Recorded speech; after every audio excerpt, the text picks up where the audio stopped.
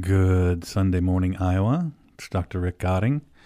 Thank you very much for joining me here today on this, what is now Labor Day weekend. And that summer went incredibly quickly.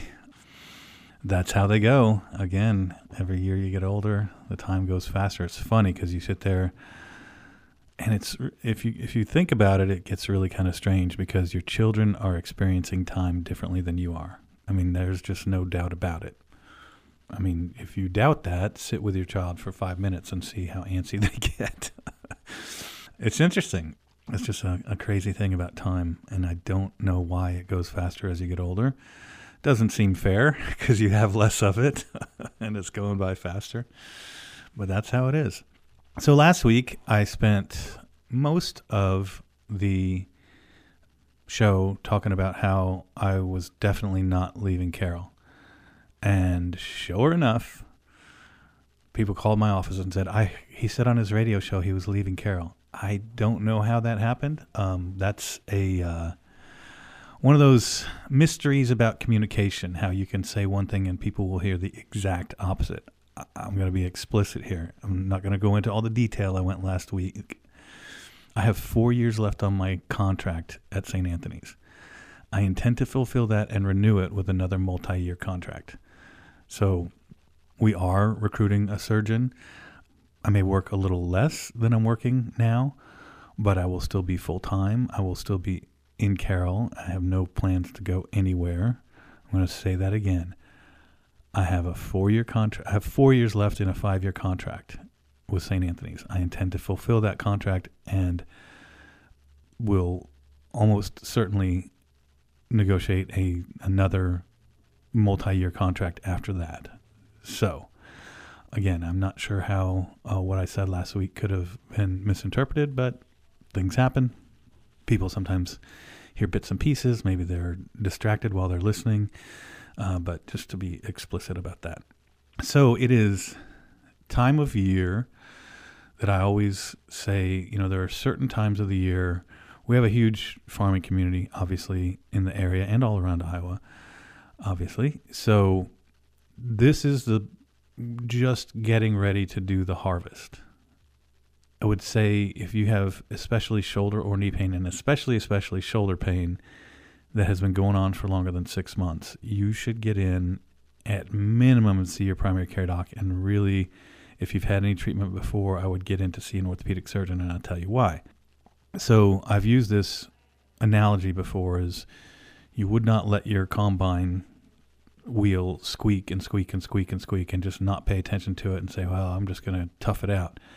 And then it breaks down in the middle of the field, in the middle of the planting or middle of the harvest, and it costs you dearly. It is the same thing, mostly with the shoulder. The knee, you could always kind of tough that through, and in the end, you have the same options. So if you have pain in your knee, if you're over 40, certainly over 50, and then, of course, over 60, over 70, it just increases. Likely you have some arthritis.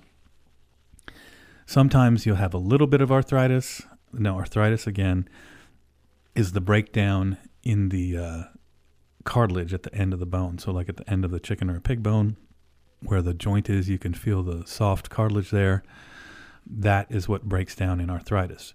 Once you get past 40 or 50, pretty much everybody has arthritis to some degree. Now, you may also have a tear in what's called the meniscus. The meniscus is, there's two menisci, one on the inside of the knee, one on the outside. When I say on the inside and the outside, so the part where the end of the femur meets the top of the tibia is the knee joint. The inside of the knee would be the part of the knee that faces the other knee, and the outside of the knee would be the opposite of that. Each one of those has a little compartment, and what that consists of is the femur has two what we call condyles. So again, just look at the end of a chicken or a pig bone, you can see it's the exact same architecture. There's these two condyles, and in between there's sort of a little gap. In those condyles, on the one side is the femur bone, on the other side is the tibia bone, which is the shin bone. And in between there's a meniscus, one on the inside, one on the outside. And it is it sort of looks like a gasket, like if you cut a gasket in half, and it's an extra piece of cushion. Now, there are times, even when you're older, like me or older, that the meniscus is torn and you can go in with a scope and take out the torn part of the meniscus. It's a 10-minute surgery and the recovery is pretty quick. And that is definitely something worth looking into. And as that goes along, you get arthritis. And the way we treat arthritis, typically we start with the Motrin, anti-inflammatory medications, things like that. Some people can take Tylenol. You can take Tylenol and Motrin at the same time. Motrin is an anti-inflammatory, which works not just on the pain, but on the inflammation that is caused by the arthritis. Inflammation is just swelling. Inflammation inside the joint causes fluid buildup. And eventually, if you have arthritis and it continues to hurt and we've given you anti-inflammatory medications and that didn't really work, then the next step typically is injections. There's a couple different mainstays for injection. One is the cortisone, which is, again, a powerful local anti-inflammatory. So when you take Motrin, it decreases inflammation all throughout your body by inhibiting the cells that put out the inflammatory markers, which then talk to the tissues and create the swelling. So the Motrin will decrease the inflammation and the pain. The Tylenol only affects the pain. So, you can use them together. Of course, taking Tylenol and Motrin every single day for years on end, of course, like anything else, can cause trouble. Tylenol is rough on the liver and Motrin is rough on the stomach. And then there are other types of medicines that are gentler on the stomach that are in the category of an anti-inflammatory. Again, Tylenol is just a pain reliever. Motrin, naproxen, that kind of drug is an anti-inflammatory, so pain and inflammation are reduced. There's another category. Those are called COX-1 inhibitors. So cyclooxygenase is the enzyme that is blocked by the pathway of the synthesis of that enzyme. The production of that enzyme is blocked by Motrin. So cyclooxygenase 1, COX-1 inhibitor, that's Motrin. Cyclooxygenase 2 inhibitors are, you may have heard of Celebrex. Celebrex is a cyclooxygenase 2 inhibitor, so that decreases the inflammation, but it does not affect the stomach lining. And the way that the cyclooxygenase 1 inhibitors, like Motrin, affect the stomach lining is they inhibit what's called prostaglandin synthesis. And prostaglandins are the molecules that line the stomach and keep the stomach's own acid from eating against the stomach walls, stomach and just the first part of the small intestine. And so the cyclooxygenase 2 inhibitors were created for people who cannot tolerate. If you've had an ulcer, we don't really like to give you Motrin.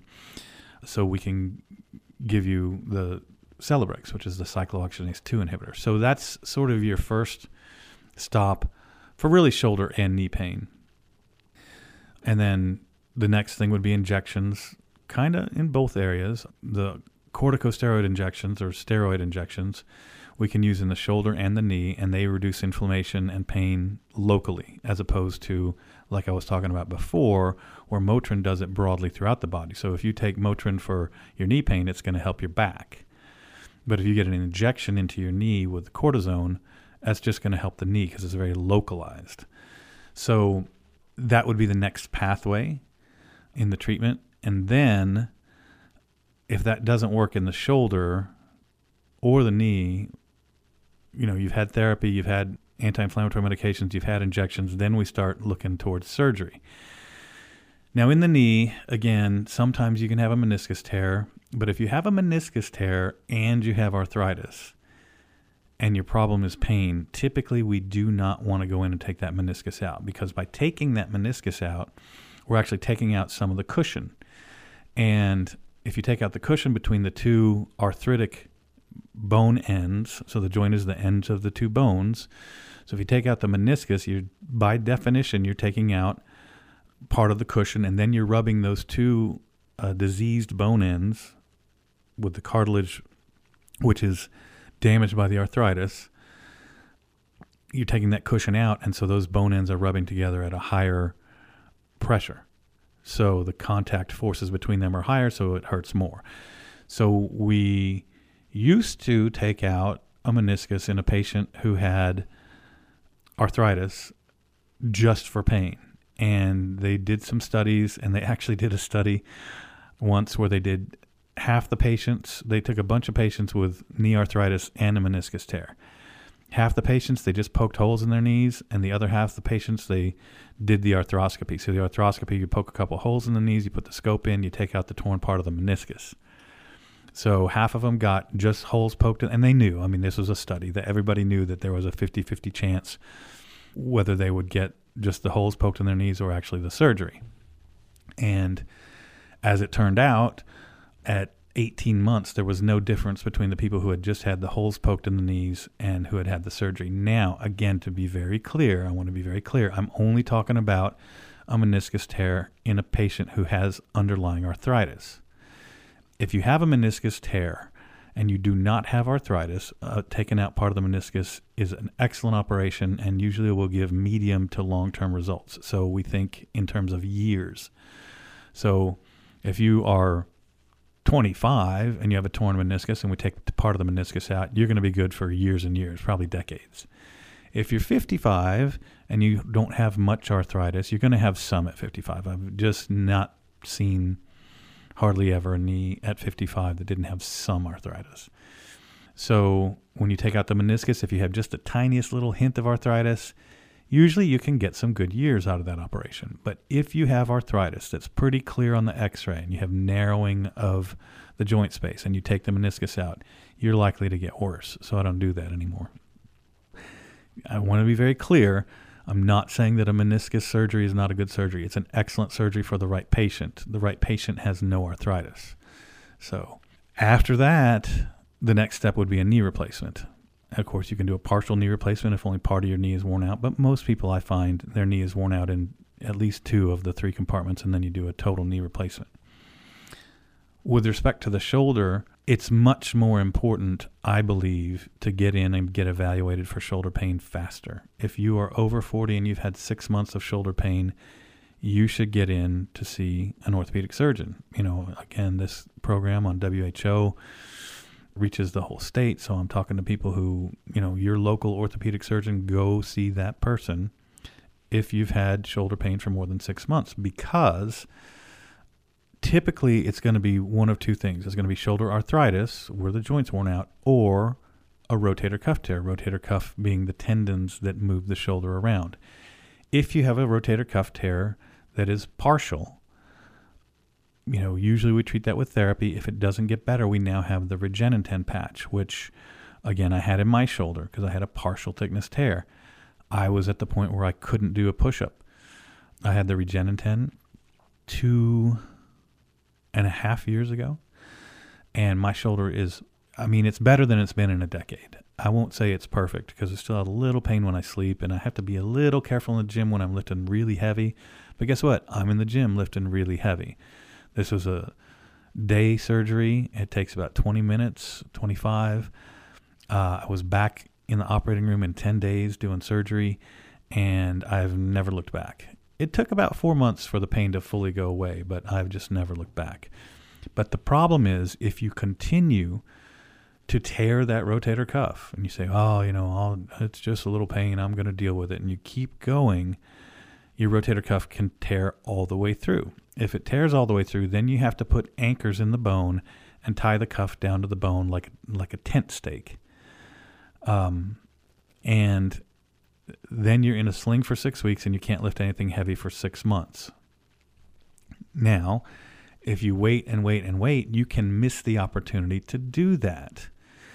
And once you have a tear in the rotator cuff where most of the tendon is gone, then you have a couple of other options, 3 primary ones, but there's more, but I'll just kind of focus on the 3 primary ones. One would be to do what's called a superior capsular reconstruction, and that's where we take a human graft and we go from the top of the socket to the top of the ball. We hold the ball down where it's supposed to be, and most people will return to pain-free normal function, and those are now lasting. They have about an 80% chance of lasting 10 years is what the latest data says. It's a great, great operation. The other option is if you can't take the time off to recover, we can put a balloon in there. We just put a scope in, put a balloon in between the top of the shoulder, the top of the humerus, the ball part, and then the acromion, which is the bone just above that. We put that balloon in, and that usually will last 2 years or more. And so I've got some patients that I've done that for, who just for whatever reason could not take the time off to do the superior capsular reconstruction. The hope is that that balloon will hold that shoulder down so that when they're done with their career in 2 or 3 years and they're going to retire, we can then still do the superior capsular reconstruction.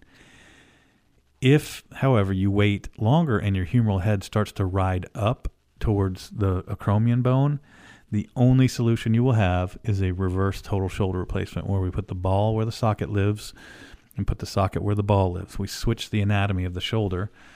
The reason that we do that is because it holds the shoulder down and lets the deltoid, which is the muscle that you're able to touch on the outside of your shoulder, compensate for the rotator cuff, which are the muscles you can't see or feel because they're deep down.